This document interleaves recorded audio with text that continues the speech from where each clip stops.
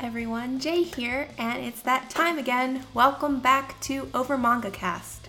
That time we woke up in a podcast and had to explain manga. Our heated adventures over analyzing manga we find interesting. This episode, we discuss chapters 1 to 24 of the cult classic, needing little introduction, Hellsing by Kota Hirano. And without further ado, let's jump into the episode. Can't keep Master Alucard waiting.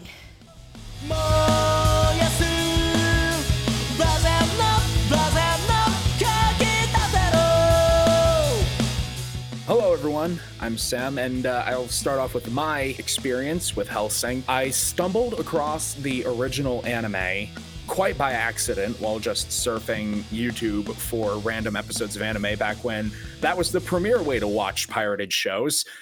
Show X, episode Y, part 1 of 4. And the good old days. And then you couldn't find part 3, and then I guess you're not watching this anime anymore. Yeah. I watched all of the original Hellsing that way. Kind of forgot about it for a few years. And then Ultimate started coming out. And I followed Hellsing Ultimate pretty closely. Watched that, enjoyed it greatly. And then Hellsing Ultimate Abridged happened, and I quote it basically every day. But this is my first experience reading the actual manga. I'll go next. Jacob here. I know Hellsing a lot better than I thought I did. I thought I had all but no knowledge base. Then I read the manga and realized that Hellsing Ultimate Abridged is literally just like 3% more memes and literally shorter and otherwise exactly Hellsing, which is sort of interesting. But the Abridged series is, I love the Abridged series. The Abridged series is all I had experienced of Hellsing up until this point. Matt here. I actually read all of Hellsing originally in high school. It's probably the 3rd or 4th series I've completed in when I was buying manga real religiously. I love Hellsing. It's just so good, and it was great rereading it because you forget just how quick and snappy it is. And it's really not a lot of work to read. And I was happy we could do this little joint back into it. Jay here. So my introduction to Hellsing came at a time where, similar to Matt, I was reading a lot of manga, buying a lot of manga, very anime obsessed.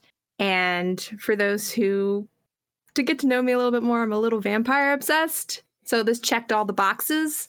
And that's kind of how I fell into the Hellsing fandom. I read a bit of the manga. I don't believe I got too far in the manga, but I watched the original anime and Hellsing Ultimate. It's been a number of years. Can't recall if I consciously watched Hellsing Abridged, but probably snuck in there. I've heard a lot of the memes. So it's really funny. So yeah, that's my exposure to Hellsing. I think this might be one of the first series we've done where we all have basically the same background in the franchise that we're discussing. Which, I mean, it kind of goes to show just how wildly popular Hellsing was back in the day. Yeah, I'm sort of the odd one out in that, where I really only know it from the Abridged series. Again, I only know it from the Abridged series, but the thing that shocked me is in all seriousness, there are 3 differences in all of Hellsing Ultimate relative to the manga. One is, I made the joke about 3% less memes. They literally do internet memes in Hellsing Ultimate, whereas they basically do something that's more fitting for a manga in Hellsing, but it has the exact same sense of humor, right down to calling one of the characters Police Girl. When I read that, my jaw dropped. Jake did not know that Police Girl was Police Girl. I didn't know that was actually a thing. I thought they called her I thought they used her name, but they actually just call her Police Girl. And then the only other 2 things that are noticeably different, the 2 female characters, not to say it's disrespectful everything about the Abridged series is disrespectful that's sort of the joke. They do bad things to the characters of Ceres and Integra, but they take Ceres and Integra's character arcs more seriously in the manga. Those two character arcs being taken more seriously are the only major differences. You can make an argument that Alucard is a little bit different in the abridged series, where he talks a little bit more, but it's really just the same character talking more. Mm-hmm. We get our first introduction to that character, our eponymous Dracula. Oh, wait, is that a spoiler? I don't think it is. It's literally just his damn name backwards. Hold on. If you don't understand Alucard as Dracula backwards, you gotta watch the Batman versus Dracula movie, because Batman, I saw that. Oh my god, that's so good. World's greatest detective, runs into a man named Alucard at a party, goes, wait a second, knocks over a tray of hors d'oeuvres from a butler, writes in lady's lipstick Alucard on the thing, and puts it in front of the mirror, like, in this party, to see Alucard backwards is Dracula. It's kind of hilarious in a mundane sort of way. And yes, it is, Hair Major. He's going on a lovely moonlit walk on the first mission, where we get our introduction to the titular Helsing organization, England's premier vampire fighters. They imply Helsing fights all things that go bump in the night, but whether or not things other than vampires existing doesn't seem... It's a gray area. Yeah, it doesn't really come up until later when we get werewolves. Yeah, we know that werewolves exist as of where we stopped reading, because the first two werewolves have been introduced. The idea behind it is that if it's not a vampire, it's a minor enough threat that like the police can handle it, but vampires are so powerful that they in particular are the ones that are dealt with by the Helsing organization. I also got to say, as much as I liked Helsing, it has some places where it has some problems. For example, the exposition dump in the beginning is pretty interesting. It's pretty exposition dumpy. All this stuff is supposed to be secret, and Integra just like walks up to the camera and explains to the police officer on the other side of it. Like it's very overtly for the audience, which it's the case where it fits with the irreverent tone of the series, but it is kind of weird that she's just explaining this to some rando. Yeah. The other issue that I noticed, and it went away relatively quickly, but there are some places where the art in this book is not fantastic. Well, what you're talking about, what they did to my poor girl Ceres, where she looks like a how to draw manga panel. Oh, poor Ceres. I don't know if Kota Hirano just doesn't like drawing multiple eyes, but he goes to some pretty great lengths to make sure that there is either just a side view of a character, so you only get one eye, their hair falling down to cover one of them, or just they're in shadows, so it's just... And one eye glows. Or they have crazy eyes that aren't the same size. Yeah. Come on, guys. There are issues like that one particular panel of Ceres that's just like, that feels like something that was meant to be cleaned up and never got cleaned up. But like there are places where like Alucard's hair will go weird sometimes. Like the further in you get, the more often it's done very obviously, very intentionally, and it's extremely stylish and looks amazing. But early on, there were a lot of places where style was attempted and it didn't succeed. Which we do see a bit of in this first mission, where a vampire priest has taken over the town of Cheddar and is eating all of the people. And like anyone else who ever becomes a vampire, the very first thing you do is say, I am intrinsically better than humanity. Nothing can ever stop me. Proceed to be immediately stopped. Yeah. That happens with at least 3 different characters. I mean, that can be applied to other tropes of society, particularly, lottery winners. I won the vampire lottery. Yeah, I mean, how many people in this series are like, I want to be a vampire? That's like the peak of everything. And then when it happens, you're just like, well, f- all of you guys. I'm number one. No one can defeat me. I'm immortal. I have eternal power. And then immediately defeated. Mm-hmm. And the thing is, the first couple of vampires that are like do that and then get immediately defeated, they are patsies. They are actually being sent out with the intention of, hey, you're invincible now, go be an asshole. At which point they attract the attention of the Hellsing organization. One thing that is going to come up later that I think is super interesting and one of the best parts of this book, there's basically nobody in this book except for arguably one character who comes up later in Alucard. Everyone else is like, it doesn't matter the circumstances, they're in over their head. Alucard is basically the only character that we see from the start who actually has things under control. And the only reason he hasn't just taken over the world personally, broken the control of the Hellsing organization has over him and just done whatever he wanted is because he finds this more amusing than the alternative. Yeah, we get some implications that the Hellsing organization did something to Dracula to turn him into Alucard. That's never really explained super well, especially in what we read. So it's kind of more just set dressing to explain why Alucard, who is at least 10 power levels above everyone else in this series, does the bidding of this random human woman. The way that Alucard talks and acts, it feels pretty obvious to me that like Hellsing sealed his power away and that's why he's, the only time he's allowed to like unleash his full power and enjoy himself is at the behest of Hellsing. I feel like Alucard wouldn't have to work that hard to just completely break Hellsing's control over him and just do what he wants. It's not worth it to him to do that. Yeah. And that's why it doesn't really come up. If we wanted to get into the lore reasons of how Hellsing works, you could probably make a case that they probably did something to create a master-servant bond that you see with Cerys when she becomes Alucard's vampire. She intrinsically follows him because that's just how vampires work. You could make that case, but also it's much more likely Alucard just finds it interesting and he admits that he was defeated. Because we get that flashback and... Yeah, we get the flashback of Abraham Van Helsing defeating Dracula. And he's like, man, you actually did it. You crazy son of a bitch. Fine. I guess I'm sworn to your bloodline now. You people are cool. I do very much interpret the idea that they did a master-servant bond, and Alucard is just so powerful. I mean, he could probably just straight up ignore that if he really wanted to, but he could also probably easily break it because Hellsing was able to defeat him out of respect and personal amusement. Mm-hmm. He's a good sportsman. Yeah. Yeah, and to really put into perspective the power scaling in this series, every fight we see Alucard do, he just throws his body at the problem until it goes away. Like, he gets killed repeatedly and does not care.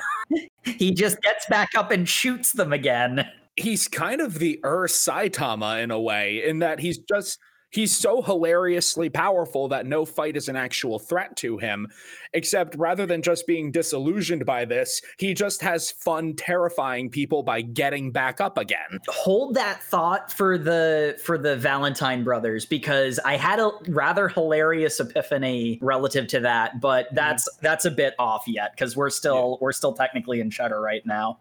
Yeah, well, I mean, this is your basic setup chapter, which is why we've been discussing more meta things instead of it. But Vampire Priest murders everybody. We learn how ghouls work. We get our first instance of, the extreme levels of just violence and hideousness in this. Because the Vampire Priest is just like, I don't know if you're a virgin or not, but I'm just going to make sure before I drink your blood. You know what I'm saying? And Alucard's like, man, you fucking suck, dude. And then shoots him through Cerys and turns her into a vampire because he felt pity for her because she agreed to it. Because she agreed to it. It's because she agreed to it, and he also references the fact that she was very pure and noble in her actions compared to so many other humans. He was impressed by how... Yeah, he notes that she could have just escaped. She's literally just a police officer, and everyone else was dead, but she stayed in the town trying to get the situation under control. Like every other character, she's so hideously in over her head that it goes about as well as you'd expect. But that's like the first time we see a thread of Alucard's character that we see throughout the entire series, in that he actually does have a lot of respect for humans, when they live up to the standards of the people that beat him. Mm-hmm. I know, like, obviously Kota Hirano drew a lot from Bram Stoker's OG Dracula, but if you've read that, then you know that so many of the human characters in that are like these paragons of humanity and goodness, and that's what lets them defeat Dracula. It kind of goes to reason that Alucard would have zero respect for anybody who didn't live up to that insane ideal, and then Cerys did, so she was interesting enough to turn. I think at one point someone actually, it might be Integra, I'm not sure, but someone says if you want to learn more about vampires, read Bram Stoker. Yep. I mean, she's not wrong. Again, to the complete irreverence that this series has, and I love it so much. And that's sort of like, that also goes with all of like the violence and the casual references of rape and things like that. It's almost weird to put it this way, but it doesn't come off as gratuitous because it doesn't care. The universe of the manga itself could not give a shit. The entire universe is very dark because we have people just viscerally murdered over like nothing. Yeah. And all of them in these explosions of blood, like they have the highest blood pressure rating of all time. And then always you have to have the person who just killed them doing some variety of weird JoJo's pose. Yeah. I think this was like one of the original JoJo's. Well, no, this came out after JoJo's, but Yeah. Really? Was it like yeah. at least the same era? Or slightly before? I think it's from like the same era as Stardust Crusaders. I was going to say, Okay. Codified a lot of the JoJo memes that we think of. Ah. yeah, I thought this was 90s as well because JoJo's and Dragon Ball are contemporary, so I know JoJo's is like early 70s. Mm-hmm. Well, that's the very enthusiastic walk through Cheddar. The next segment is Integra's flashback. There were no survivors. What about that girl you're holding? There were no survivors. God damn it. Aha. Yeah, for though she's officially declared as one of the missing. So, I mean, And then we get convenient. She conveniently happens to be an orphan. How about that? She is the list of things you need to be in order for your disappearance as a vampire to cause no narrative threads that need to be solved. Unmarried, no significant other, orphan, no extended family, nobody else in that entire situation survived. But then we have the next segment, Integra having a flashback to how she met Alucard. Like, that's a flashback to only like 10 years ago, which also hammers home another thing. Integra is like shockingly young. She's like 19 or 20, I think. yeah, she's late teens definitely, because the story opens up obviously with her father dying and there being the whole inheritance dispute between her and her uncle. And she's like a young teen girl in that. no, I wouldn't even say she's a teen. Like, isn't she like 8 or 9? No, she's not even a teen. I was going to give like to easiest benefit for as old as Integra could possibly be. She looks like at max 13. And that's a stretch. Like, it's a young 13. Yeah, I would agree with that. So, like, I'd assume it was somewhere between 8 and 10. I think she's supposed to be canonically 10 when that happens, but That makes sense. I might just be pulling that out of my hat. Well, I mean, isn't that also part of the reason? Well, I mean, part of the reason, aside from the obvious, but the uncle is so insulted. That this 10-year-old girl is being given. I did not go through all this trouble of reenacting the inciting incident of Hamlet to have this child take my inheritance. This literal child. Do they explicitly state in the manga that, because I know in Abridged, they say that it was the uncle specifically poisoning the dad, the previous head of Hellsing? I think they imply he killed him. I think that's very clear because it's like her dad is dead for like 24 hours before he sends hit squads to murder the 10-year-old girl. I don't think he's a good guy. Yeah, no, 24 hours is generous. I think it's more like 45 minutes. I'm just saying, approaching this from a more strategic, if he had a good relationship with the daughter, he probably would have been a good surrogate or a retainer.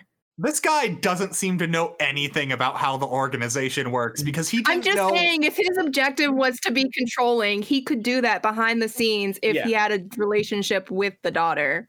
That's true, but he's also not very smart. He didn't know Alucard even existed. He didn't know an entire section of the building was still in use. Yeah, he's a dum-dum. Mm-hmm. Like most of the I'm just saying, if I were a smart uncle. like most of the antagonists in this series, he's just a power-hungry nut, and he doesn't think beyond that. Who shouts his plan at the camera. Yes. While JoJo's posing. So Integra manages to escape into the basement because her father said, if you're ever in the most dire of straits, then go into the basement and find the sealed door there. What's in there will help you. Probably assuming that this wouldn't happen until like years later, not before his body is even cold. Well, yeah. Yeah. So Integra goes into the basement and finds a gimped up corpse. Yep. Well, it's important to note the fact that she uses vents. She doesn't just go, through a door, because that comes up in later chapters of, remember those vents that led you to the basement? Well, because her uncle is like having his guys like patrol the halls and everything for her. So she has to go around. Well, he has effective control over Hellsing, doesn't he? Like, those are Hellsing soldiers that he has told, hey, murder Integra. Yeah. Which is kind of weird, but... As far as I recall, there was a faction within Hellsing that agreed with him. Yeah, because he mentions offhandedly at one point, like, we only have so much time to kill her before the others notice what's going on. So it's the case where because the people guarding the facility are not going to be read into everything, there's probably a group of people who are like, why is the 10-year-old getting to be in charge? Why isn't it this adult who presumably knows what he's doing, and just they knew as little as the uncle did? Mm-hmm. So they joined with the uncle. But that goes about as well as can be expected, because the uncle, having reached full violent psychopath at this point, decides to not just cleanly shoot and kill Integra, but decides to make a game out of it and shoots her non-fatally, which is a very, very thin line. But this is Hellsing, so anything that's not a direct shot to the heart, neck, or head you're probably going to be okay. Well, can we just point out that while he may be an idiot, her uncle is a crack shot because he shoots her ear off purposefully. Yeah. And that splatters enough blood around the corpse, and hey, it's the vampire, it's Alucard, who then proceeds to absolutely myrtleize the hell out of the traitor Hellsing guards. But importantly, not the uncle. Yeah, which is where we get, it's actually like a really defining character moment for Alucard and Integra's relationship, because Alucard is just using himself as a meat shield for her, and she takes this opportunity to level the gun she has the gun she took from one of the dead guards on Alucard's arm and pop her own uncle in the head. And this is actually a really cool thing about particularly Integra's character. And there's an even better moment that's more illustrative of this. But one of the things that I really, really love about Integra's character is, especially if you look relative to Hellsing Ultimate Abridged, they put Integra in places where she's in a position of weakness a lot. And it makes her come off as a much, much stronger character. She's very rarely in control. She's usually in over her head, but she's able to handle herself. She accepts that, yeah, I'm in over my head, but I can figure this out. And it sort of made me think about, like, that whole air quotes strong female character thing where it's like they, strip away all the humanity and all the emotion, and the characters come off as incredibly patronizing. Integra comes off to me as just the absolute strongest willed character in the entire series. And I totally understand why Alucard respects her so much, because the story doesn't pretend she doesn't have emotions. It's front and center. And the fact that she's able to handle these ridiculous situations is what makes her strong.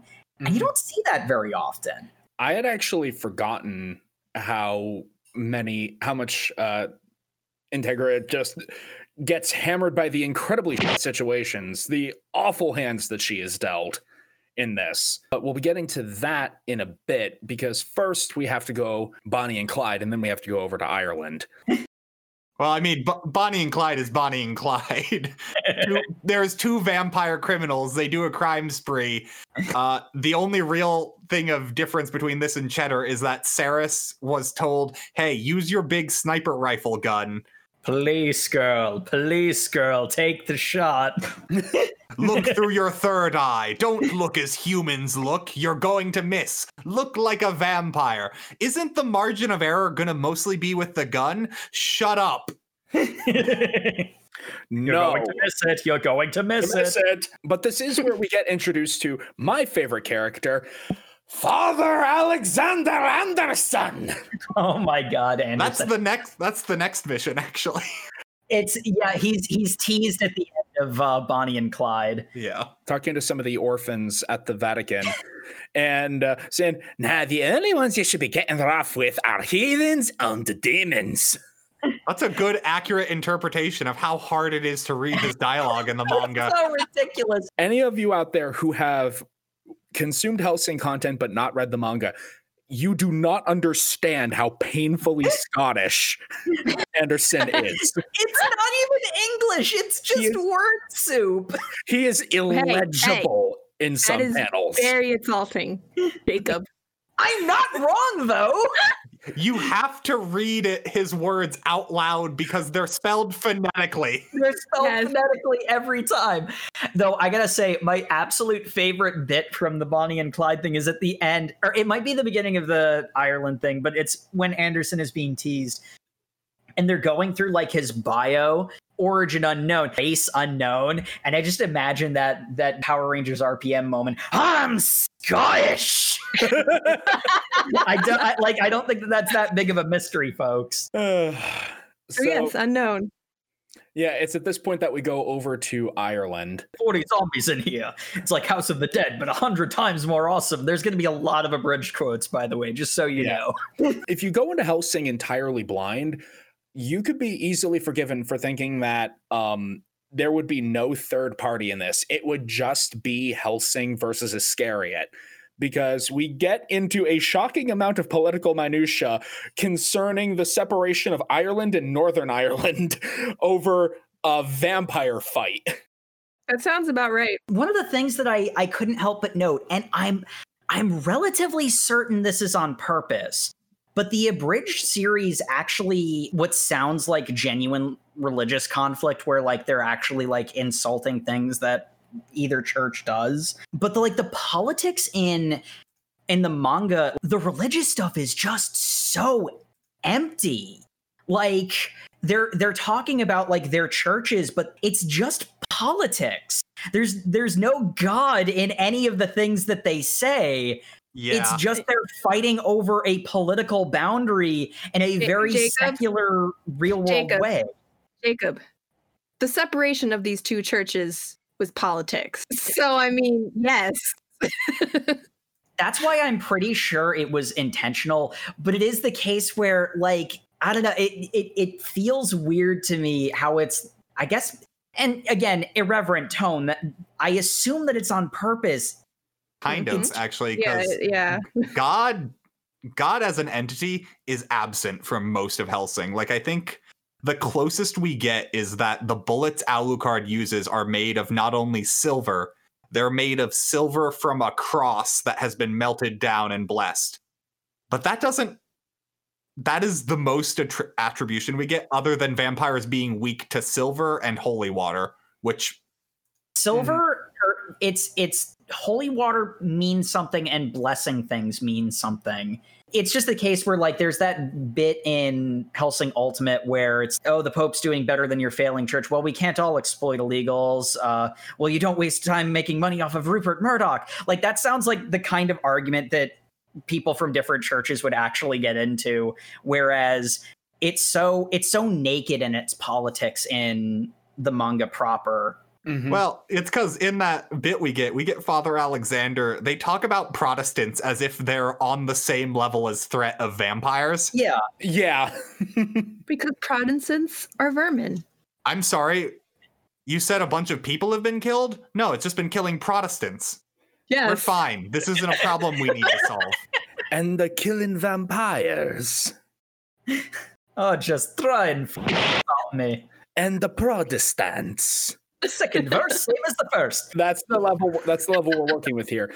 But the fight in Ireland is pretty intense because it I mean, it has Alucard being bored with the zombies, so he just has Cerys go deal with it. He sends in the intern. Yeah, Sends in an intern while he sits down on the steps with a Capri Sun. Pretty much literally. Ghouls can wield guns in this, which, that's one of those ones where it's like, when you see it the first time when the zombies start shooting at Cerys, that's pretty uncommon for zombies to be tool using. Cerys gets really into murdering the zombies, goes on a little blood rage and destroys them. And Alucard's like, yes, good, embrace the darkness, and then suddenly knives. What's a blood rage? Yeah. Just so many knives. Oh my god. Cerys just gets knifed completely in one panel, falls over. Alucard gets knifed against a wall, and then Alexander does a 2 full page spread gloating JoJo's pose. While quoting scripture. Like Bible pages that are like floating around everywhere when he makes his entrance initially. It's ridiculous. He stabs Bible pages into the wall, and it creates some holy barricade that means the vampires can't leave the building. At the end, we're going to talk about our favorite fights.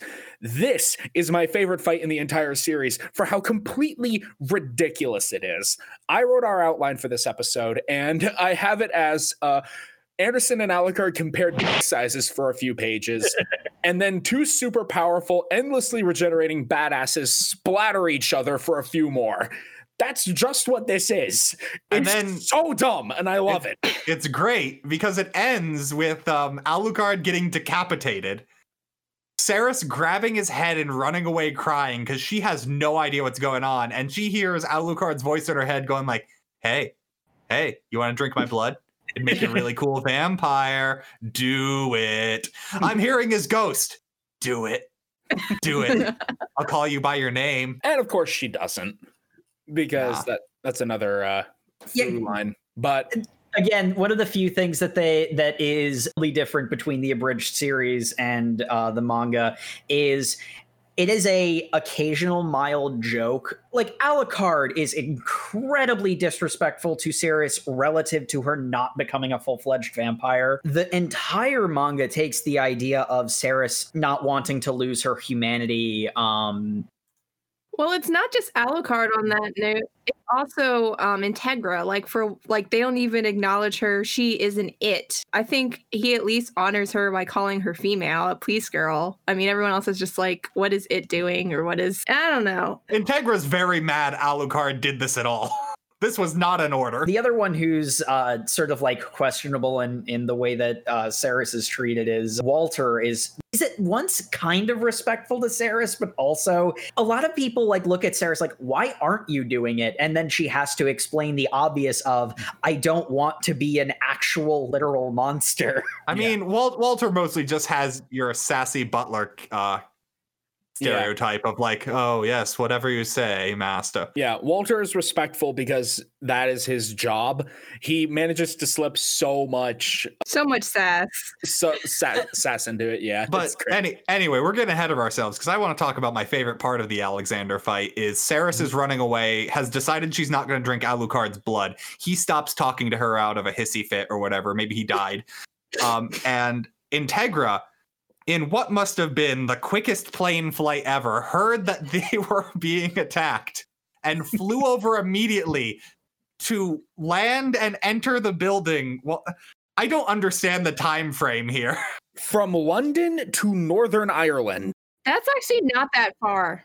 I know it's not that far, but it's still for how quick this fight seemed to be going. Because the thing is, she doesn't start going there until Anderson is already engaged Alucard. It's 45 seconds worth of fight if you time out the panels. And then how long has Cerys been running around with Alucard's head? Apparently enough time for the plane to land. Yeah. But anyway, we get a great scene of her running up to Integra, seeing she's here, going like, oh no, and gets stabbed by Father Alexander again because Cerys can't have anything. And then he goes up to Integra and basically goes on this whole spiel about how you Protestants aren't worth anything. I'm going to kill you right here because you're just as bad as vampires. That never gets toned down. That is 100% the Catholic Church's Yep. opinion. And Integra just looks up at him, this man who is at least 2 feet taller than her. Just killed her 2 bodyguards. Yeah. She's again on her own with someone who could easily kill her and just goes, wait, hold on. You just cut off his head? Oh no. And he goes like, what? Oh, honey. And then I think she also makes it like you really should have burned him at the stake and scattered his ashes to the 4 winds, because otherwise that's not enough. And he's just like, what? And then proceeds to get attacked by Alucard, who is now made out of blood visceral and bats, like he's coming out of a Nightmare Before Christmas fan fiction. Not Nightmare Before Christmas. Not that gory. Not that gory.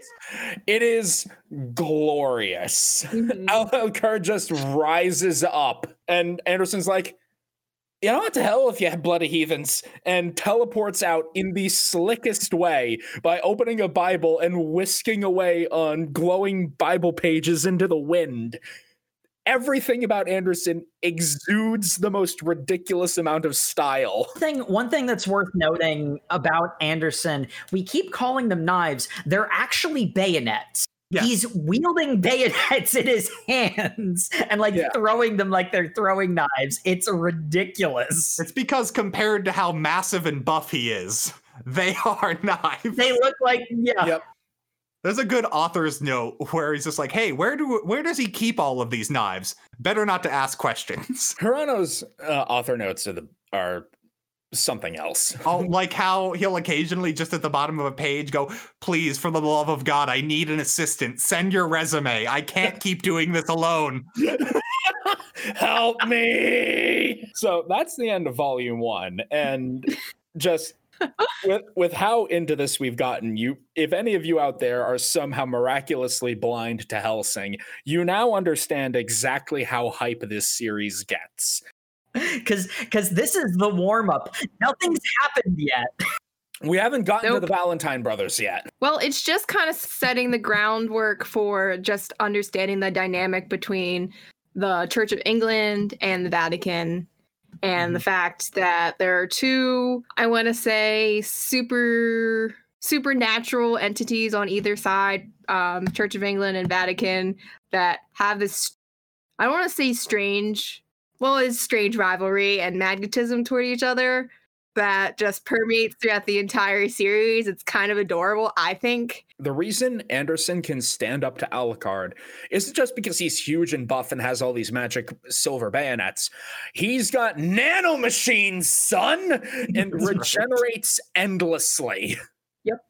And this is actually something important with that through line of Alucard's character. One of the things that's important is Alucard respects humans that are as determined and willful and strong as the people who beat him. Mm-hmm. And it doesn't matter the moral standing of that character. It's hard to say whether or not Anderson qualifies as good or evil because there's very little good in Hellsing. I would argue Anderson is a good person. The main problem is that his belief system causes him to think Protestants aren't human beings. He also doesn't rage. Like, he could easily, betray his allegiances to the Vatican and just kill all Protestants TCs. All of that to say, Anderson's a very gray character, which is very much the intention with him. If they have the will and the strength to do what they want, it's the reason he respects Integra, and it's the reason he respects Anderson. Anderson is both powerful, willful, and willing to do whatever it takes to accomplish his goals. And that is why he respects Anderson so much. Yeah, I think the big thing that we get a through line through Alucard, especially through all that we read, is that the one thing he always respects is human beings standing up to monsters, because monsters are insane, insurmountable threats. You need to keep fighting because he was the biggest, strongest monster who has ever existed, and he was defeated by a man. That's what I'm saying. He's a good sportsman. It's a good sport. He is. He very much is. Alucard's another character where he's very intentionally gray, but you kind of have to like and respect him because he is willing to accept that I lost and appreciate that someone was able to beat me fair and square. Do you feel like he harbors any serious resentment? I mean, he gets annoyed, but I don't think he harbors any resentment. He per harbors se. resentment, but not. Certainly not at the Hellsing organization. He harbors resentment at people he doesn't respect. If you piss him off, he will never let it go. And while we didn't get into it with this reading, he's got a lot of reason to be very angry. Yeah. Oh yeah. He is allowed to hold on to that anger. 100%. That is beyond the scope of what we read. And getting back to that, we then come to another one of my favorite segments, just for how gloriously stupid and bloody it is. The Valentine's attack on Hellsing Manor. Which, Oh my god, yes. can we just go into the fact that it starts with the fact that Ceres and Alucard were such good vampires, they were each given new toys? Yeah. For no reason, because the new toys are identical to their old toys from the point of view of the audience, but we're told they're better guns. Wait, Ceres did get a better. She get a better weapon. Ceres goes from a sniper rifle to an anti-tank rifle. Yeah.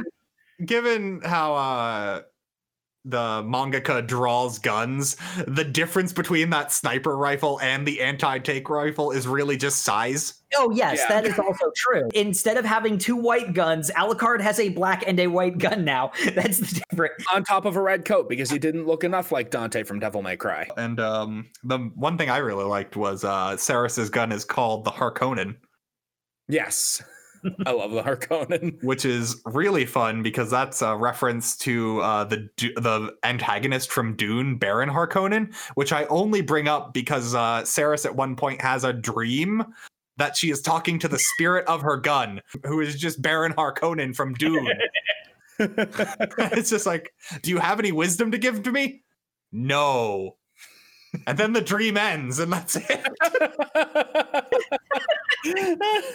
Poor Ceres. I love it. Poor Ceres. Poor Ceres. Alucard and Ceres get their new weapons, their iconic guns, the Jackal and the Harkonnen. Integra is meeting with the 12, which is like British, the Illuminati for dealing with the supernatural. Yeah. And while this is happening, there is another outbreak of the vampire epidemic. And I cannot stress this enough. It is almost word for word the same between the abridged series and the way that Luke and Jan Valentine are introduced. The way that they roll up with a bus and it's like, this is a school trip, and then a bunch of submachine guns pop out of the windows and they mow someone down. Like, From Texas. Oh, man. So, like I said earlier, you'd be forgiven after the fight between Anderson and Alucard for thinking that this was just going to be Hellsing versus Iscariot. But this is the first instance of thinking that there is something more, that there is this third party, which gets alluded to by Integra as they go into the meeting with the 12, and is very concretely proven as a pair of vampires with a well-armed army of ghouls goes and kicks over Hellsing Manor. We have Jan, the incredibly violent psychopath, who is also stupid horny for some reason. Yep. incredibly vulgar. Yeah. Incredibly vulgar as well. And also have to question what their childhood was like, because I just can't see them being brothers. But apparently it was confirmed they were in fact brothers. Yeah, Yeah. because both of them, after this arc, appear at the end of every volume in a little side panel thing. But yeah, basically, the attack on Hellsing is a lot of panels of ghouls just mowing people down. Like, I think there's at least a solid chapter of just that. Mm-hmm. And we finally get any form of resistance is when they get close enough to the door the Council of 12 is behind, where Walter, the butler, up until this point, we are then revealed that not only is Walter a butler, but he also is a trained dealer of death. Yeah. Because back in World War II, him and Alucard fought the Nazis. How do those garrote wires work? I don't know. He's got garrote wires that he can just flick and cut people into ribbons from And they like do things. that garrote wires should not be able to do. No. Yeah, they like change whether or not they cut through flesh like butter, and then are also capable of grappling things. It's weird. It is so cool, but it makes no sense whatsoever. It's really, really cool, though. But Walter and Saris have been called in to deal with the ghoul army, which they do rather handily. My favorite part being Jan being like, all right, cool, you got your garrote wires, whatever. Here's my ghouls with incredibly thick armor and giant riot shields. Try me now. And then just explosions as Saris is using her anti-tank rifle from down the hallway because bitches love cannons. As that entire mess is going down, Luke has tracked down Alucard's basement because Alucard's just chilling in the basement right now. Yep. He could not give less of a shit. I'm just gonna wait for their boss character to show up and fight me. And wait, he does. I don't know if this was just the translation that I had or if you guys had it too. Is Luke walking down the stairs and saying, "You can't hide from me, Dark Lord. I can feel your evil ki rising." Yes, I had that too. I was going to note that it's like it was doing such a good job of sounding like it was in England. Not that it like has to disguise the fact that it's a manga and it's reading, you know, left to right and all that stuff. And then chi comes out of nowhere and I'm like, fine, I'm not mad about this, but like, come on. He kind of gave me the vibes that he probably had a hippie pilgrimage at one point. I'm not going to lie. Like, he's the type of brother who would do that. Luke appears to me like the guy who spent like week one summer in Thailand and now won't stop about like how much of a spiritual experience it was. Yeah. So like, I caught on to that, but then I'm like looking at it and I'm like, yeah, he probably would have done that. He was that guy. And Alucard just chilling like a baller in his throne with the wine glasses next to him and everything. Just sitting there like, even if I hide from you, who's hiding? Oh my gosh. Their initial confrontation is the literal most overt, because it's like I've seen stuff tie for this overt, but it is the most overt gun as metaphor for penis and violence as metaphor for sex moment, because they shoot each other, at which point Jan falls on his back. And the place where he puts his gun is just like... It's completely egregious. Going on about how he is the superior vampire, how he was like made to destroy something as powerful as Alucard. And Alucard's like, that's neat, kid. Release restraint level 1. And that's when we find out that Alucard's been holding back this entire time. And that actually brings up an interesting thing, because the inevitable happens. Luke is annihilated. Like Alucard, you know, blasts his legs off with his new guns. All the while, because like Luke was talking such hot trash, Alucard responds obviously with, come on. You were talking all that good a minute ago. Grow back your legs, summon up your demons, hit me, fight me. Give me a hug. Remember I said before, hold on to that thought about comparing Alucard to Saitama? The sort of hilarious idea that popped into my head is Alucard is evil Saitama. Like, we were saying that would be boring. Just making like Saitama with gag manga logic intact into an evil character is hideously boring. Alucard isn't a gag manga character, but he is otherwise literally just evil Saitama. Evil, but I see what you're putting down here, and I just want to kind of say he's like really the tragic hero here. And it kind of is not as explicitly in your face, but I can see what you're saying just in the fact that he really wants, you know, a worthy opponent. That's really what he's looking for. That isn't just one shot. One thing that, Matt, you mentioned about Saitama as a character that was, I think, a very good observation of him was that Saitama is at his most disappointed when he hits someone and they don't get back up. Mm-hmm. And we see that moment with Alucard where he's not taunting Luke saying, grow back your legs, summon up your demons. He's saying, oh, if you're really that good, then let's get serious. Mm-hmm. Come on, let's do it. You're really blue balling me here, man. I think he even says that, doesn't he? He says something close to that. It's probably. Yeah, Luke did get back up after he got shot. Now Alucard's like, oh, freaking finally. All right, let's go, man. Come on. And then, no. He was only getting up to run away in terror. Yeah, which really pissed him off, naturally. Luke starts tapping out, just like, yeah, okay, no, dude, I thought I was strong. You're a freak. You're a monster. You're just Helsing's Which dog. is very insulting because he approaches Alucard initially like with some adoration, kind of just like, we idolize you so much, but we have advanced to surpass you, and I'm stronger than you, and I'm this and I'm that. And now he's just like, what? And it's great because while Luke's running away, he calls back just like, yeah, you're just Helsing's dog, which prompts Alucard to just go, oh, I'm a dog, eh? Well, then let's get real metaphorical here. As he shapeshifts into some kind of eldritch abomination of a dog that's also with his face inside its mouth. that shoots a gun?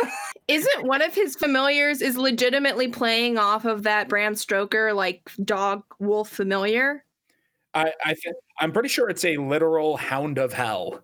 Yeah, that's what I was thinking. It just, the reference to why don't you call out one of your familiars to repair, your injuries? Why don't you get back up? Kind of like, okay, so has Alucard, one of his familiars, obviously he's a canine type. Yeah, and in Stoker, Dracula had power over wolves and could transform into a wolf. So Pretty awesome. If you haven't read it, anyone, read it. It's a good read. So good. Well, it's great because then we get the greatest one-liner ever was, oh, well, if I'm a dog from Helsing, I guess that makes you dog. Yes. And then proceeds to eat him. Yep. Oh, it's so good.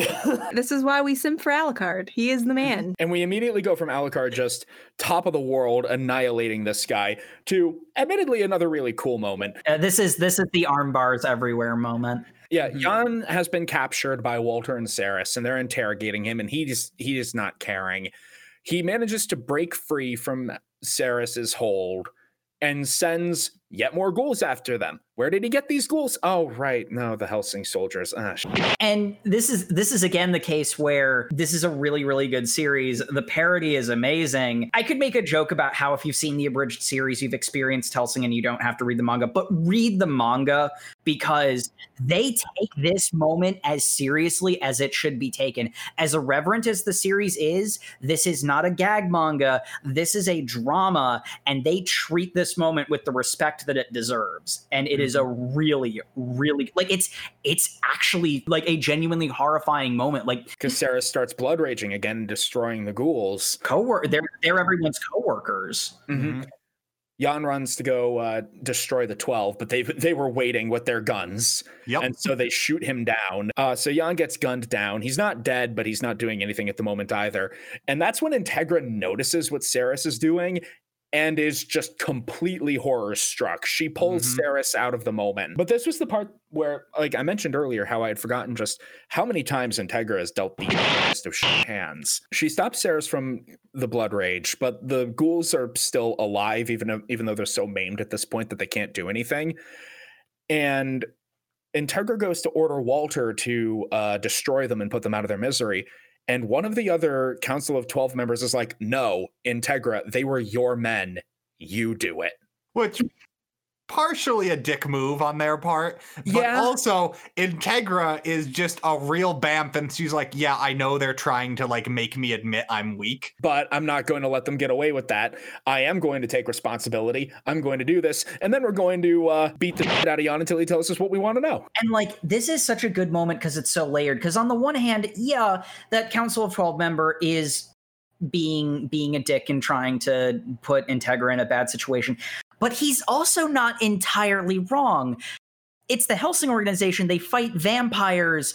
This is something that, it's like, how do you deal with this kind of contingency? But like, they should have been on the table. So it is kind of Integra's responsibility. One other thing that they make very, very, very clear is that a ghoul is no longer a person. The person that was the ghoul, you never go back. There is no going back. That person is dead. That soul is long gone. There is nothing left. It's just a shell. Doesn't want to see those people be killed either. Like, it's only after, like, she stops Saris from killing the ghouls who are not her coworkers anymore. They're already dead. This is the other, like, really big moment that shows how strong of a character Integra is, because level of empathy to want to preserve whatever she can, but then ultimately understanding that it has to be done, and it is also my responsibility. One of the alternatives you could do if you wanted to make, again, air quotes, strong female character, you could have her not care about all those people. Oh, well, acceptable losses, pop, pop, pop.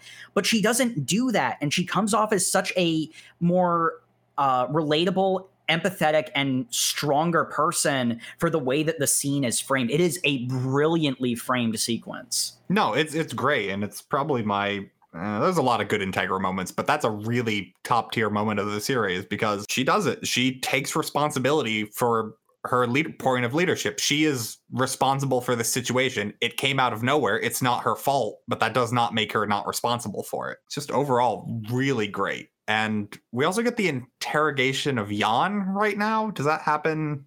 Yeah, that happened. Yeah, that happens. Yeah. I heard George Lucas. Anyone else hear George Lucas? Yeah, basically, Jan is being interrogated, and he's just like, look, they already know I lost. They've been monitoring us. I guess Luke's dead. So before they firebomb me, because apparently all these vampires that have been mass-produced have tiny microchips in them that explode their bodies into fire. Yeah. Actually, they're vampires. It probably is like there's a capsule of holy water that can be... There's something, probably. Yeah.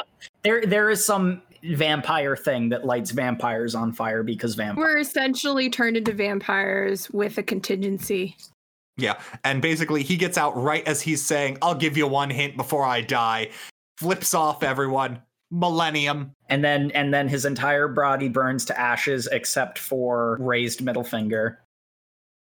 Yeah, in true fashion. He died doing what he loved. Well, one of the things he loved. He also yeah. apparently loved eating people. Well, skull That is fucking. expanded upon in the anime a lot. At least I'm gonna die with a raging boner. Yeah. That's a very accurate interpretation of his character, too. Yeah, these Again, the abridged series didn't have to change much. In case this isn't obvious, this is the mangaka's first non-hentai work. Oh my god, I didn't know that. Yeah, so yeah, he's really involved in the Dojin front. That's amazing. That explains Saris's outfit. Yep. Uh-huh. Yep. Oh, you mean the military fatigues made of spandex? That are no way practical. That perfectly contour her boobs, yeah. Yeah, that like they're boob socks. Why? God. With pockets on the end, too. Oh my I god, guess. that imagery. But basically, we get a whole bunch of pages after this of Integra and Walter investigating Millennium. And we really just get it beaten into us that no one has any idea what this word could possibly mean. Until I think it's Integra who just immediately says, by the way, I've known all along. It was Nazis. And then everyone's just like, I mean, yeah, that's kind of their thing. It's not that weird of a connection. It's kind of weird that the internet was scrubbed of all references except for a Star Wars fan group. I love how Integra says this. Yeah, she's the one who Who is, she like orders the investigation, and yet apparently she knew all along. Like that's very much the irreverent tone. but it's amazing because she's just like, Millennium can only refer to Hitler's Nazi Germany. She says to the World War II veteran. Yeah. Now we've established our nebulous third party. Nazis. With everyone at Helsing dead, except for the vampires and the other two badasses. And a few people who were on vacation. Yeah, there were like 3 people on vacation. A total of 9 people survived. Walter, Integra, and the 7 people who were on vacation at the time. Yeah. So folks, take your vacation seriously. It might save your life. So now they have to rebuild their forces, and they hire a French mercenary group, the Wild Geese. With their dashing commander, the gloriously French, Pip Bernadotte. Oh, I love Pip. He's great. What is that? You say you are vampires? Like the German characters too, all have phonetically transcribed accents as thickly as humanly possible. He is insanely French. This is the third one, yeah. He's painfully French. It's great. We have the situation of the wild geese are like, vampires, what are you, crazy? And so Integra's like, police girl, show them. And Ceres just casually uses her vampire powers to do the most minimal thing of flicking Pip on the forehead and sending him flying across the room. And then, of course, a moment later, Alucard pops out of the wall. Hey, kids, want to see a dead body? Also, I've always been able to just walk through walls. It's never come up until now. And it won't come up again. And it will come up again. I am Alucard. I have lots of powers. Don't ask about it. Yes, that is Hellsing in a nutshell. Yep. But we don't get a lot of time to hang out with the wild geese before Integra receives a letter. Of course, it's the Iscariots again. Specifically, Father Enrico Maxwell, their commander. The smarmiest Italian motherfucker. Yeah. So With regards to Maxwell, this is actually an important point because we've been getting shades of another major character, the Major. The comparison between 4 characters, I think, is something important relative to what I was saying about the way Alucard is and how strong of a character Integra is. You have Integra, who understands she's hideously out of her depth and has no chance of survival, let alone success, and yet keeps going anyway. Then you have the Major, who we were talking about how Gray Anderson is, but Alucard respects him because he's willing to fight monsters and willing to not, flinch in the face of them. The Major is that way too. He is as evil as it gets. There's no ambiguity there. But Alucard respects him as a person because he does not fear monsters. He stands to face them without a second thought. He is the worthy opponent that we talked about earlier. And therefore, Alucard respects him as well. Then you have Maxwell. And Maxwell is so fake. You can see it in the way that his face contorts. At a subconscious level, at least he knows that he is hideously out of his depth, has no chance of survival, let alone success. But he pretends he's in control, and that's why Alucard doesn't even acknowledge his presence unless he does something to piss Alucard off. So the thing about Father Maxwell is I think he walks a fine line of, is he pretending or does he just have insanely blind faith that he is ordained by God to hunt monsters? Because he goes far down that line. Yeah. I think it varies depending on the because there are moments where reality comes crashing in and he realizes how out of control the situation is, but most of the time he's so smarmy. We do have a few bonus chapters at the end of each volume where we see the shenanigans that Iscariot got up to before the story itself began. In what we see in Crossfire, it's not hard to believe why Maxwell is so ridiculously overconfident, because he can just throw Heinkel, Yumi, and Anderson at anything and the problem gets solved. So he's in a similar position to Integra, but he doesn't have his own strength of character. I'd argue he's actually like the opposite situation of Integra, because he is in charge of an organization and the 3 like power hitters who do all his work for him at no point take him to task. He is removed from the actual conflict, whereas Integra is forcibly reminded every single time anything happens is this organization is but a weapon you are using. You are responsible for what happens. This has been your decision. You don't get to ignore that. You are a murderer. Yeah, we're going to get real into that once we go down to Brazil. It's not just that things show up and force Integra to see that. There's also another element of she does go to Northern Ireland herself. She's willing to take the steps herself. It's just fate has a way of, kicking her in the teeth as well. Meanwhile, Maxwell just hangs out in Vatican City, receiving reports and giving orders. But Maxwell did show up here to this information exchange. Ostensibly, they're here to trade intel on this common enemy, and they just start taking pot shots at each other until eventually Integra insults Maxwell so severely that he decides to throw a hissy fit and bring out his older brother Anderson to come and threaten to beat them up. Except Anderson's absolutely freaking willing to throw down right the hell now.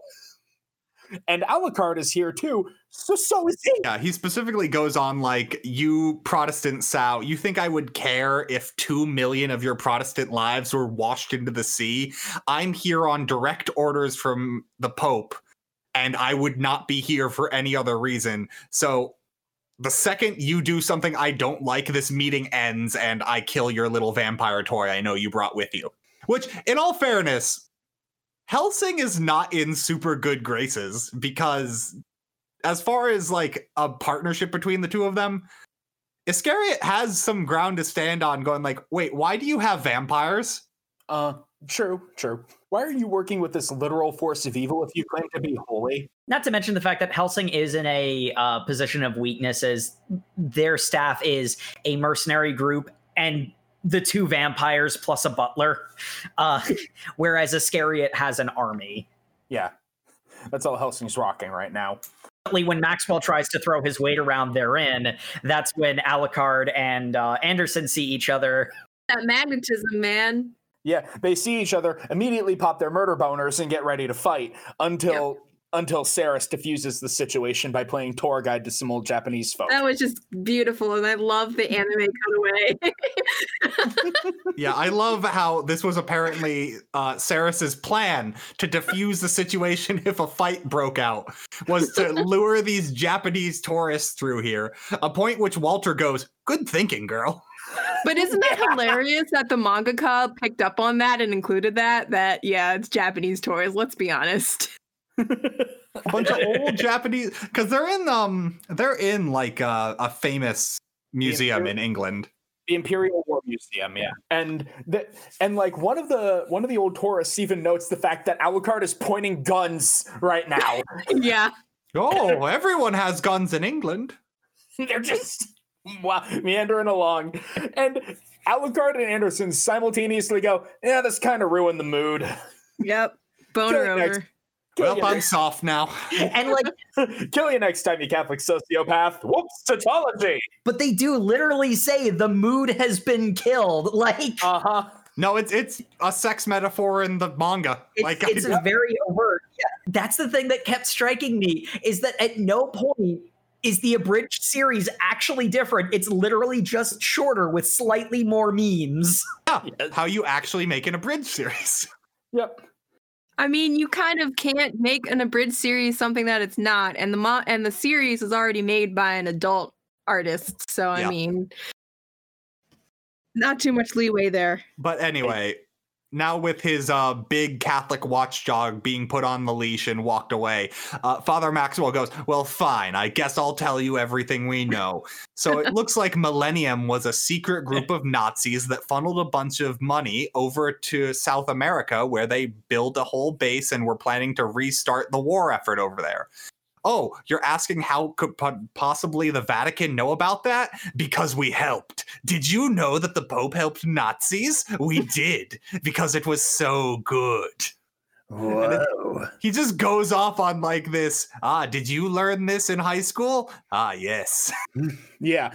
And meanwhile, Herr Major and Herr Doctor are like in the same cafe listening in on this like, woohoo, the plot thickens. Ooh, they are talking about us. Ooh. I love Herr Major. He's so campy. He knew Alucard was gonna be here, and he showed up anyway. It's like, oh, their greatest enemy is only a table away from them. They would never know. Herr Major is so campy, it's ridiculous. He is campy enough in a series. He is a beautiful spot of levity in a series that would otherwise be vampires killing Nazis who are also vampires. He eats the scenery like a ham sandwich every single time he shows up on panel. But this is how we find out that the Nazis are in Brazil. The vampire Nazis, yes.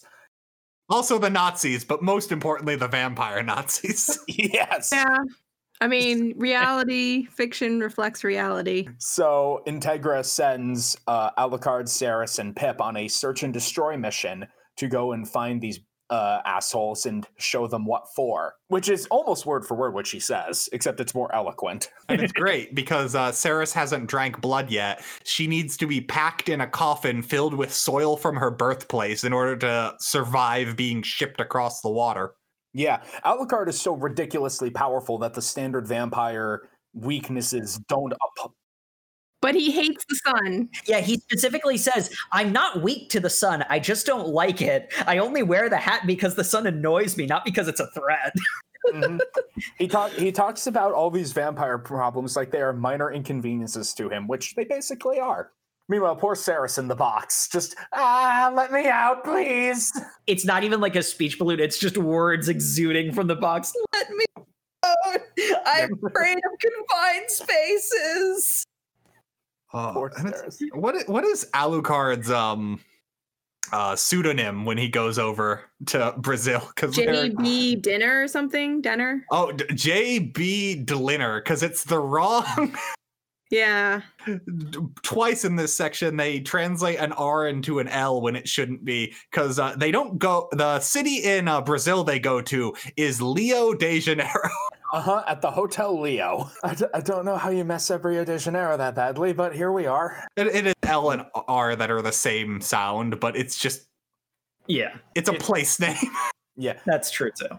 Either way, Jesus wants a hug. They arrive at the Hotel Rio, and Alucard uses his amazing hypnotic vampire sex powers on the Yaoi receptionist boy in order to get the penthouse. Is this a problem? It's just every time I forget that it's going to happen, and then I'm like, oh, shit, it's the Yaoi receptionist, man. Here we go again. And then Pip's just like, oh, did you use some kind of freaky sex beam on him?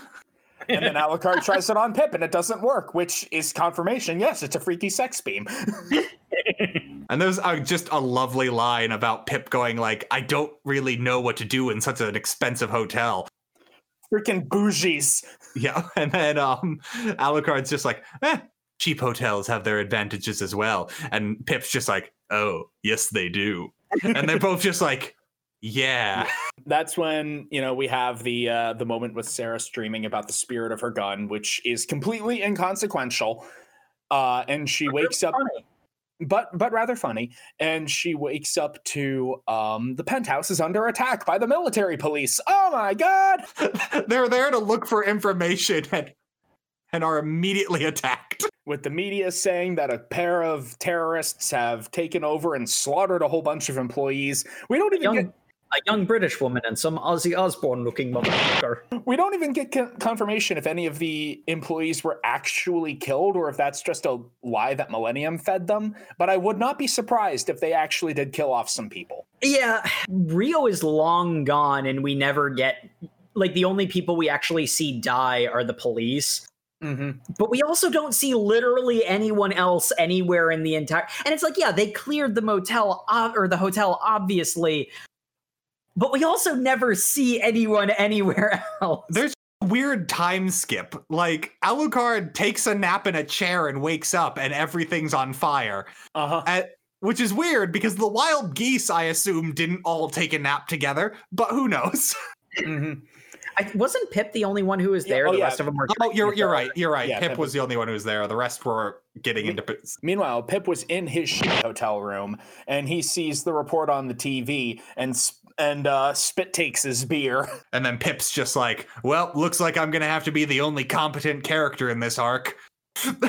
Yeah, because as is revealed to us... That's not an accurate assessment of what happens. Alucard doesn't do anything other than get his fight boner on. He effectively fails his mission, except that he doesn't because he just gets to decide that at the end. They came there for Millennium, but Millennium came to them with Tulbakin Alhambra, otherwise known as the Dandy Man, who has convinced a bunch of the local officials that, hey, if you go f*** this guy up for me, I'll totally turn you into a vampire and you get to live forever. Yeah. Sounds good to me. That's all I needed to hear. The police kick in the door. Alucard murders the hell out of them. And notably, while a lot of people have died in this manga, this is the first time we see a Hellsing-aligned vampire murder living people. And Ceres brings that up. She sees the corpses and freaks the hell out. Mm-hmm. Meanwhile, Alucard is pissed because the one remaining guy decided to take his own life instead of die to Alucard, which is... Alucard just considers that the most coward thing ever, and he is furious. He's like grabbing. That look of disgust on his face when we're off panel while the guy's shooting himself in the head. We get two panels of him looking down at him like, what are you doing? And then just a look of utter revulsion of, why would you do that? Yeah, that was palpable. He's like grabbing Saris by the collar, shaking her and screaming. Is this when he gets on his little hissy fit phone call with Integra?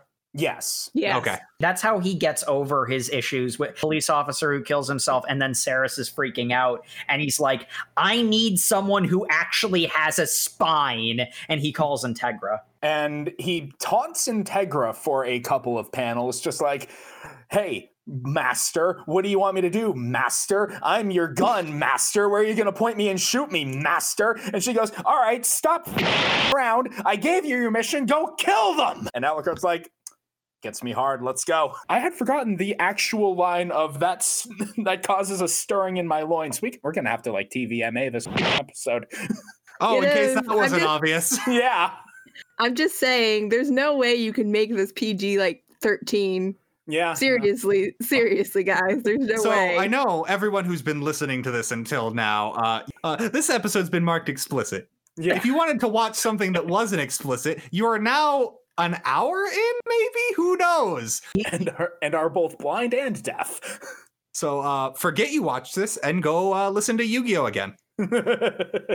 That's the point where Left Foot Trapped in Sensual Seduction starts playing, and Alucard just goes on a absolute rampage, murdering the police, going down the elevator. It's honestly like, for how brutally violent this manga has been this entire time, this is a part that like it really started to get to me. I'm just like, all right, you've proved your point. Oh, where Alucard just keeps walking at them as they shoot his head like in half? And they're screaming and crying and freaking out. And then they're just stuck in the elevator with him. Tripping over themselves, trying to run away. Mm-hmm. He opens the door to the elevator with his guns. Yeah, open sesame. The other thing that's sort of getting into like the kinds of people Alucard like does or doesn't respect, hypnotize one of the people to keep the door open for him as he walks menacingly at them. Like the other officers mow that guy down and kick him out of the elevator to try to close it in time. Mm-hmm. At which point Alucard's gotten close enough that he can hold the door open with his guns. And then we get, I mean, if you haven't figured out who Alucard is at this point, we get the scene where he yeets a bunch of guys out a window and impales them on the flagpoles. There's like 12 flagpoles too, so it's like... right in front of all of the news cameras, which are filming live. Yeah. they're sort of clear, but they're also not super clear about whether or not people know supernatural things explicitly exist. It's like, they're gonna know now. Yeah, I think what you were saying earlier about how Integra just exposition dumps to a police officer, I don't think vampires are like a government secret in this universe, because nothing leads me to believe that. But a bunch of people express shock that vampires exist, though. Yeah, like the police officers that Integra exposition dumps at, and the wild geese. It might be a Dresden Files situation if people don't want to believe something so horrifying, so there's basically a mass psychosis of nobody wanting to acknowledge it. That scene is just the preface for, hey, Dandy Man, let's have a cool one-on-one vampire fight. Meanwhile, Pip has successfully disguised himself as one of the Brazilian police officers, walks into the command tent, pops all of them in the head, lays some C4, walks out, and not only does he, cool guys don't look at explosions, he's in the middle of lighting a cigarette as the bomb goes off. Oh my god, Pip actually got his job done, as opposed to Alucard, who caused a bunch of violence and then accidentally got his job done. Lucked into it, yeah. And man, the Dandy Man fight, because Dandy Man, unlike Luke, is like one of the first vampires that gives Alucard not exactly trouble, but he can regenerate. Yeah, he regenerates, and he's got those card clones, so Alucard can't just one-shot him. Yeah, like he has everybody else. I wasn't 100% sure. Does he just have a vampire power to turn into playing cards? I'm pretty sure Magic vampires don't question it. Okay. Yeah, I mean, that's like 90% of the vampires in Hellsing. Just stop. If you have to ask, just you're getting too deep. I just No. assumed he had a playing card thing. Yeah. I mean, he probably was a gambler. Like, it probably is an allusion to something. Either way, the fight goes to the roof after causing extensive collateral damage, murdering the hell out of some poor bystanders, including... Well, they shouldn't have been there. Mhm. That's my Mhm. argument. That's what happens when you film vampire news. You get shot. That's why Yeah. people don't do it. You get shot with explosive magic silver blessed bullets. And, Yeah, that's why I'm and- not out there. I think this is a good enough time for this question as any. Do you guys think Alucard using those super bullets is actually his way of handicapping himself? Because he Huh. does complain at one point in this scene that is like, I'm running out of ammo. We can't stay here forever. But it's like, couldn't you just punch Yeah. them? Yeah, I think in a way it's kind of merciful for him to use the bullets. Well, the bullets instantly end a supernatural thing's life. So it's strictly speaking more humane, and we do see what happens when Alucard just engages in hand-to-hand combat in this, because it's not pleasant. it's not pleasant. No. Nope. And I think it's the case where when he's not release restraint level somethinging and he's just being a dude with two guns, the guns are more efficient because like he can probably hit as hard as the bullets do, but the bullets also are a ranged weapon. Well, it's not about hitting hard, it's how he hits. Yeah. And the fact that you were going to wish that you were just hit with a bullet. You're going to wish you were shot as opposed to when Alucard gets to you. So yeah, I think to some extent he is actually handicapping himself, but also he's handicapping himself by just being in that form, and the guns are like a half step up of being empty-handed. Yeah. I don't know if it was just my my translation, but there was also a little snippet of him authorizing a certain level of restraint.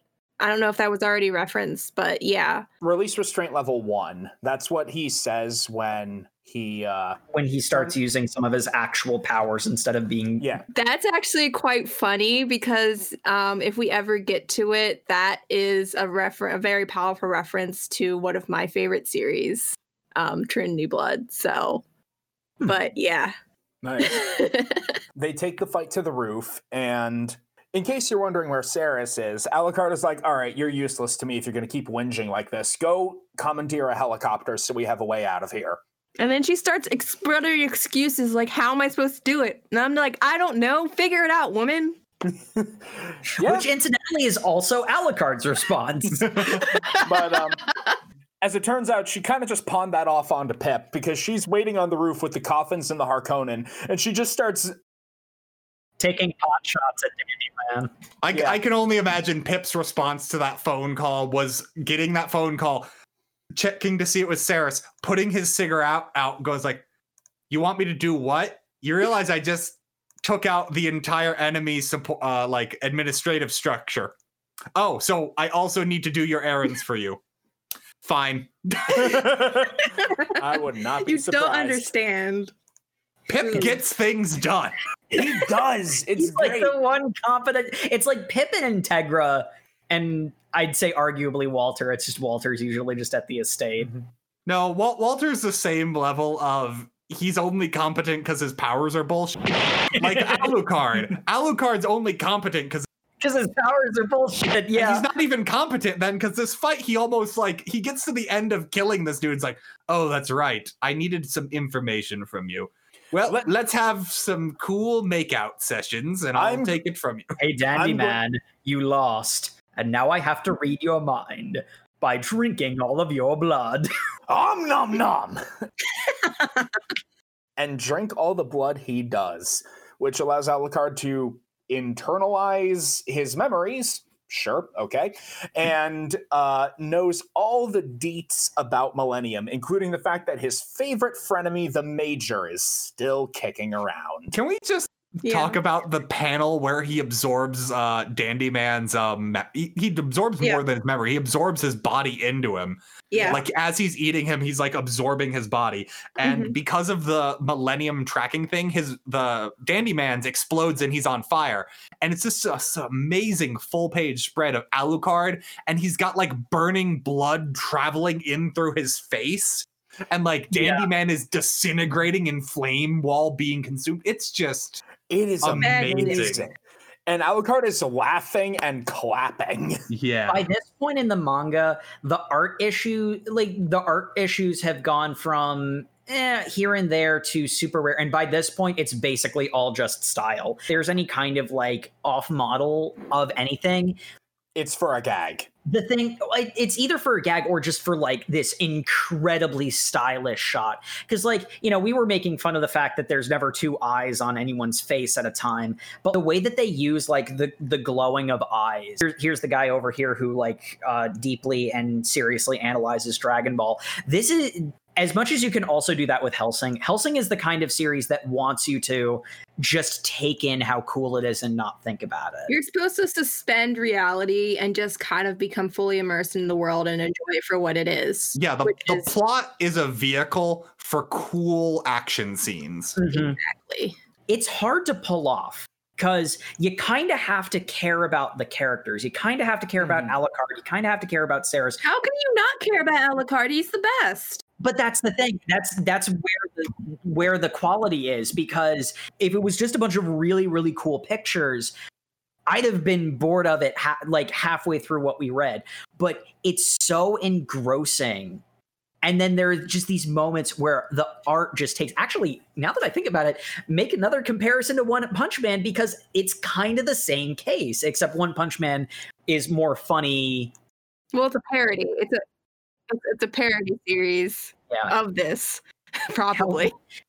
Well, here's where we're getting into the end of what we read for this particular segment.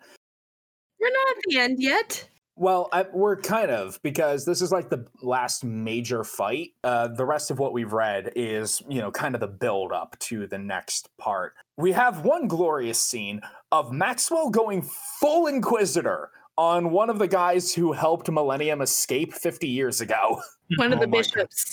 Yeah, and that's like what brings back, like, Iscariot walks the fine line of being basically antagonist to Hellsing while also backing up. It's like, no, they're on the same side. They just hate each other. The bishop goes into all these details about what a horrid little monster of a man the Major is. Because he's sold out. Yeah, and then Maxwell's like, yes, a horrid little disgusting man. And you helped him, why?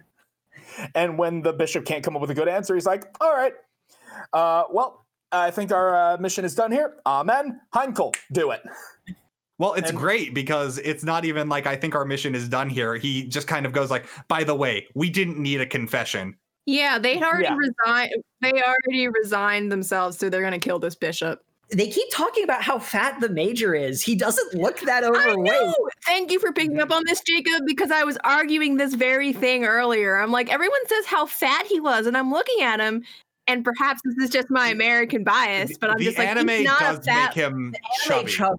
the anime chubs him up. In this, he really isn't. Like, the first full shot we get of the Major, I was actually shocked at how thin he looked. Here's the thing. He is kind of fat for a German soldier in World War II. Yeah. But was he actually a soldier? I mean, he was a first lieutenant, but did he actually see Yes. action? First lieutenants are soldiers. He was an SS officer, yeah. Okay. And it is the case where it's like he does not have the expected build of a soldier. They do such a good job of making him look cool, and like they never make any bones about the fact that you're supposed to loathe this guy, and it's easy to because he is loathsome. But it's again the case. It's so cool though, like the way the shot composition of the first full shot we see where the bishop is describing meeting the Major in person, and like the dead eyes and stuff, and like just that the look that he has on his face is He's like genuinely scared of the Major. Even just the memory of him 50 years later is terrifying. and like the art really conveys that. But it's at this point where we finally start to get more action with Herr Major. You know, he was also among the people watching the incident in Brazil, and he's delighted by it. Herr Doctor is less so. He's nervous that, oh no, our latest vampire got destroyed. But Major's completely fine with it. Major, Doctor, and the captain, the silent broody type man. Can I just say, I love the disparity of the costumes. Hair Major looks like your average evil officer type. He looks like he walked out of a history book in a Waffen SS officer's uniform. Yeah. Herr Doctor has got the most insane midriff going. Yep. And the glasses! What is up with his glasses? He's got 8 framed glasses. He's like a spider. Yeah, hold on. Let's not get started on how every character in this entire manga has glasses. That was even in one of the author's notes. Huh. I just noticed all the characters have glasses. How about that? It's because he doesn't like drawing eyes. Yes. And it's so much easier to do dramatic reflections off of lenses. But and then the captain is just head to toe in his oversized coat and hat. You can barely see his eyes. Mr. Broody Boy. Our 3 Millennium officers go to return to the base with their success. We're calling it a success. The Major thinks it's a success. Yes. The Nazi leadership who are living in absentia in Brazil do not think this is a success at all. But to be fair, the Major does have one advantage his opponents sorely lack. Zeppelins. Yeah. They actually ride on a giant Zeppelin. Just to really drive home how hammy the Millennium is. I mean, they are Nazis. They're about as cartoonish. Like, they are a cartoon villain because that's what the Nazis were in real life. Poor Alucard, Pip, and Saris. They are stranded in Brazil. How are they ever going to get back? They don't have a plane or a boat, and they need to get back right away. The Queen called them. Anderson, why are you here?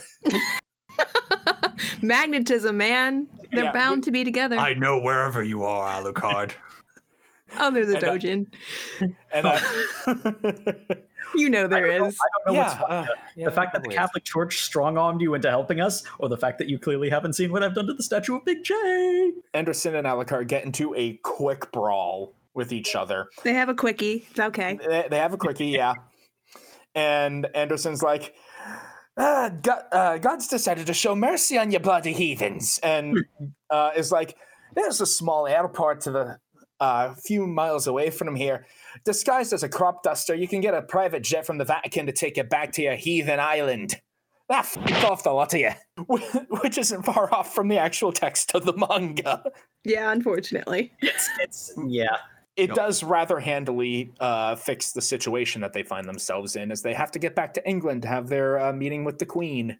And indeed, they show back up where the Council of 12, Integra, and Maxwell, for reasons, are all gathered to meet with Queen Liz. As Alucard is returning to England, this is also intercut with the Major returning to the normal, not vampire Nazis. The 2 salient points here are, one, we get introduced to the werewolves explicitly existing because the captain, the big boy, and a character that we've been so looking forward to discussing are both explicitly referred to as werewolves.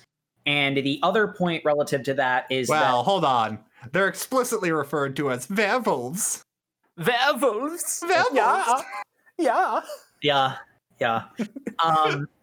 This is another case where you have characters who are completely out of their depth and don't realize it, where the regular Nazi guys are like, people have started calling you acting Fuhrer, and we're going to put you in your place, and one guy starts beating him with a cane, at which point the vampire part of the Nazi army pops out, shoots the cane out of the guy's hand, and the Major gets up, blood on his face, and says, let me explain to you how things actually work around here. It goes into the idea, and it's something that we had been told, but now we can see the Major is one of the few people, Alucard is not in over his head. If anything, he's overqualified for literally everything. The only other character I would argue is possibly in that category is the Major.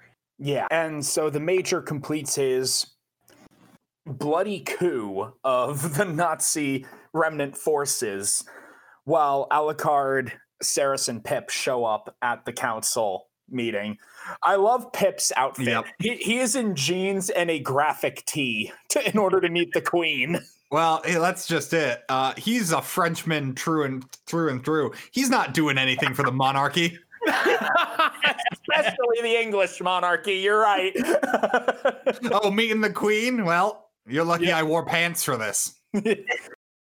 Speaking of whether or not characters wear pants, we see Alucard meet the Queen, which is we learn interesting things. Yeah. Alucard just walks up to the Queen and they just start going, hey, remember all that hot, steamy sex we had? Yeah. For like a solid 3 pages. That's great because the Queen is only depicted as like a silhouette, kind of. Yeah. Mm-hmm. She's always in shadow. The shame. And Alucard's got a great line if she's just like, oh, I was just but a princess right now. And Alucard's just like, nah, baby. You're so old now. That really turns me on. Age has only enhanced your beauty, my queen. Oh, God, it's very uncomfortable. Especially because this is a meeting of like 13 people that Alucard just walks into the middle of and starts hitting on the Queen. Oh, yeah, no, these are all super important folks, and Alucard is taking the time out of their days in order to do this, because who's gonna stop him? Michael doesn't exist? Well, here's the thing. You know who is going to stop Alucard from hitting on the Queen? Schrodinger. Our boy Schrodinger. Oh, Schrodinger. Oh, God, Schrodinger. Schrodinger sure does exist, or does he? We're not even clear about that. He teleports, I think, it's weird because his power works in that if his power is quantum states. He is literally Schrodinger's cat. Yeah, he's literally Schrodinger's cat. And it's just weird because he works like on the level of the manga in that he disappears and he moves between panels like however he wants. He doesn't have to go by location. Mm-hmm. It's just weird to describe that in a manga because it's just like, what is everyone else seeing? It is one of those moments that works way better in the anime. It is spooky how he just appears inside the room with the TV that has Zoom installed in order to have a video conference between the Major and all of our heroes. 99 Video 2. After a bit of flailing about, there begins the video call between the Major and realistically Alucard. The Major just hurls insults at everybody who isn't Alucard, and then they posture at each other for a while. Yep. I think he shows very, very mild respect to. Well, Integra, you're technically holding his leash, so I'm going to care enough to acknowledge your presence, but that's all you get. And then we get his infamous war speech. It's not even the full one. It's not even the full war speech we get during the attack on London. But it is him being like, gold? We have no gold. I spent it all to make vampires. That's actually something kind of interesting where I personally find the Major's philosophy interesting enough to, talking about how, like, don't think about it. I think it's a broad stretch to call it a philosophy. It's more a fetish. Yeah. But that's the thing, though. There is philosophy to it because the perspective that the Major is taking, what he's saying is, if you have a goal, once you reach it, you stop. And that's stupid. You should keep going. And that's what Alucard respects him for. It's not so much that, because it's like he's fetishizing war. He's enjoying war for its own sake. And that's, he's a Nazi. He's evil. You're supposed to dislike him. Yeah, I came to the understanding that he doesn't have a goal. He doesn't really have an end goal, an end point. If you have a goal, then there's an ending, which kind of makes me think of Hiroaka in the sense of you shoot for number 1 because even if, number 4 is enough. And like, funnily enough, this is also something that came up a lot in One Punch Man. It's like, if you don't keep going past, good enough, then you just stop. And then it's over. You leave opportunity for it's over, and you leave opportunity for others to catch up or surpass you. You have to. It's a continual, gradual progression. Yeah. And the fetishizing of war and violence and suffering. The Major is easily, by a landslide, the most evil character in Hellsing. But the reason why Alucard wholeheartedly genuinely respects him is because that philosophy, that ideology, the determination inherent in it is in its own way respectable. Yeah, it boils down to he wants you to do what you like and what you love to the fullest extent possible. You could never like or sympathize with the Major, but like he is determined enough to go through with something like that. You know, if only if it was, you know, for something good. For something positive, yeah. The Major finishes his war declaration. Alucard finds it to be superb and can't wait to get the party started. And Integra's like, yeah, no, you're crazy. You're just a bunch of terrorists. We're going to annihilate you. Alucard, Cerys, end this fiasco. And we get one of the more famous panels as Alucard fires his weapon into Schrodinger's mouth hard. Well, no, he places his gun into Schrodinger's mouth in a really awkward panel. Yeah. Yes, Matt. That's why I was using euphemism. No. No. I mean, he didn't just happen to point in that direction. There is some coordination going on there. Okay, yes, specifically. Schrodinger fillets Alucard's gun and then he pulls the trigger. Yes.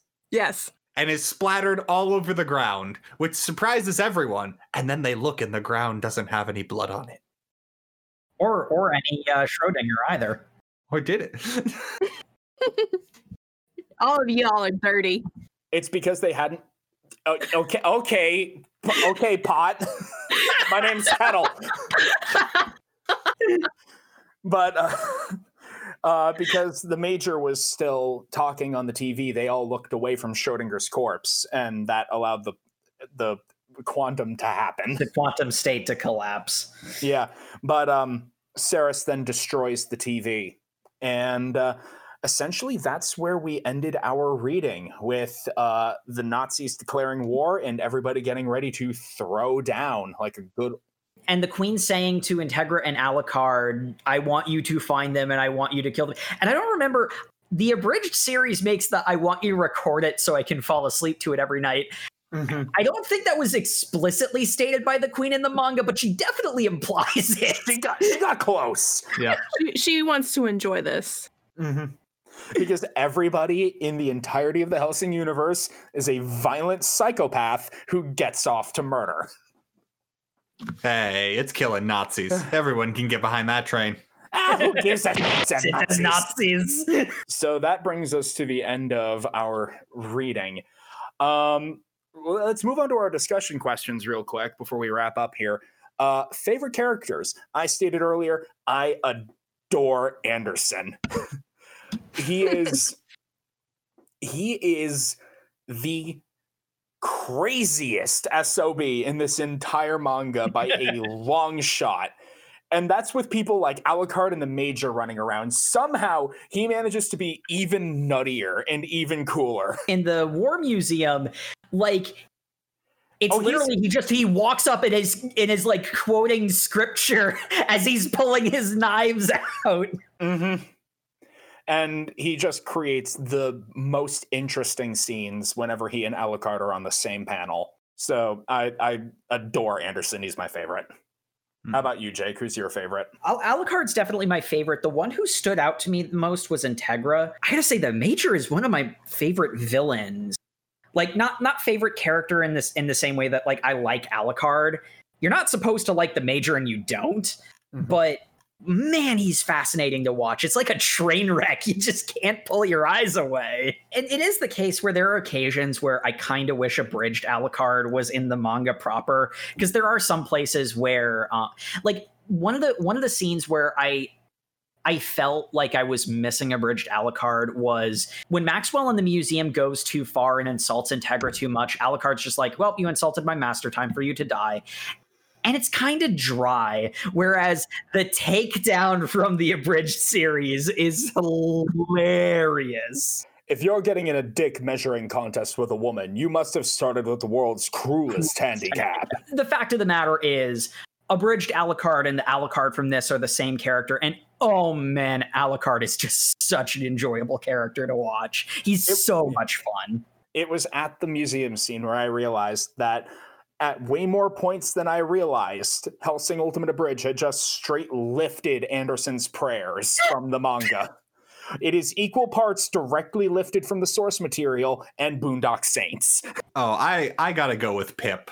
He doesn't do a lot, but what he does is always amazing. And just He doesn't do a lot, but he's the only one who does anything. And every time Pip is on screen, he steals the show. Like when they did the three of them walking into the Queen, you look at Pip because Pip doesn't care that he's here.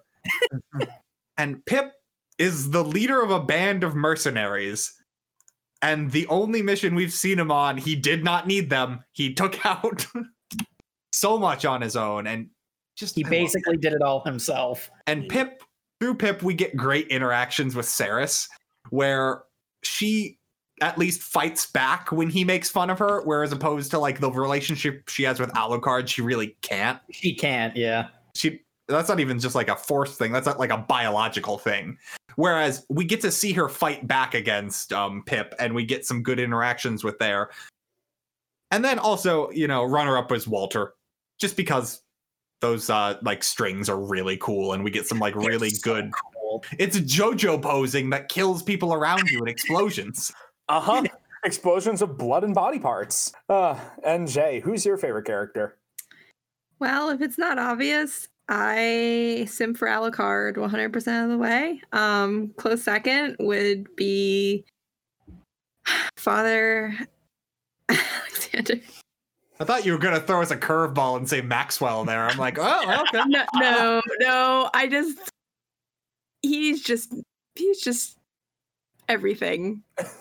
Yes. He's just everything. I also, not that, I ship them, but I totally ship them. Honestly, fair. I think they ship each other. I think we didn't talk about this, but I think one of my favorite parts about Alexander is he's super violent and like bloody and like willing to get things done. And then the second his job is over, he is smiles and going like, it'd be great to get the wee children out here. Such a beautiful country. Yeah. They'd love to see all the art. He really cares about those kids, and he wants them to grow up in a world without monsters and or Protestants. Yeah, I mean that's all you could ask for, right? We tend to have similar favorite characters. Like everybody was all about Vegeta in Super, but like this and Yu-Gi-Oh! I think are the only two cases where we have like really diverse favorite characters. Which honestly, I think is a sign of a strong ensemble cast. Which is really interesting, because Hellsing relatively has very few characters. Mm-hmm. Yeah. There's the same central group, and they go different places together, but I mean, the same nonsense happens, just in different areas. It's like a lot of the times the new characters are people to get dismembered. Yeah. All right. So we have our favorite characters. How about favorite fight?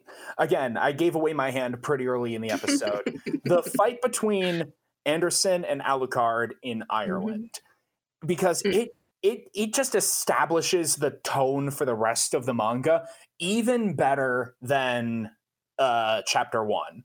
Like chapter 1 just shows you how much of an immense badass Alucard is, exactly the level of violence and depravity you can expect from everybody.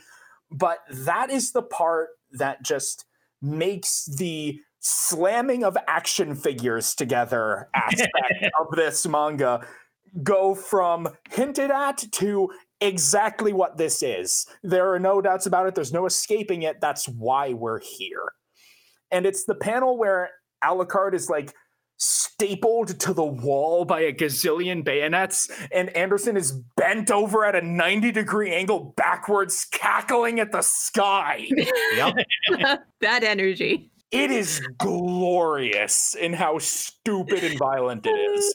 Yes. It makes the edgy 13-year-old deep in my heart very happy.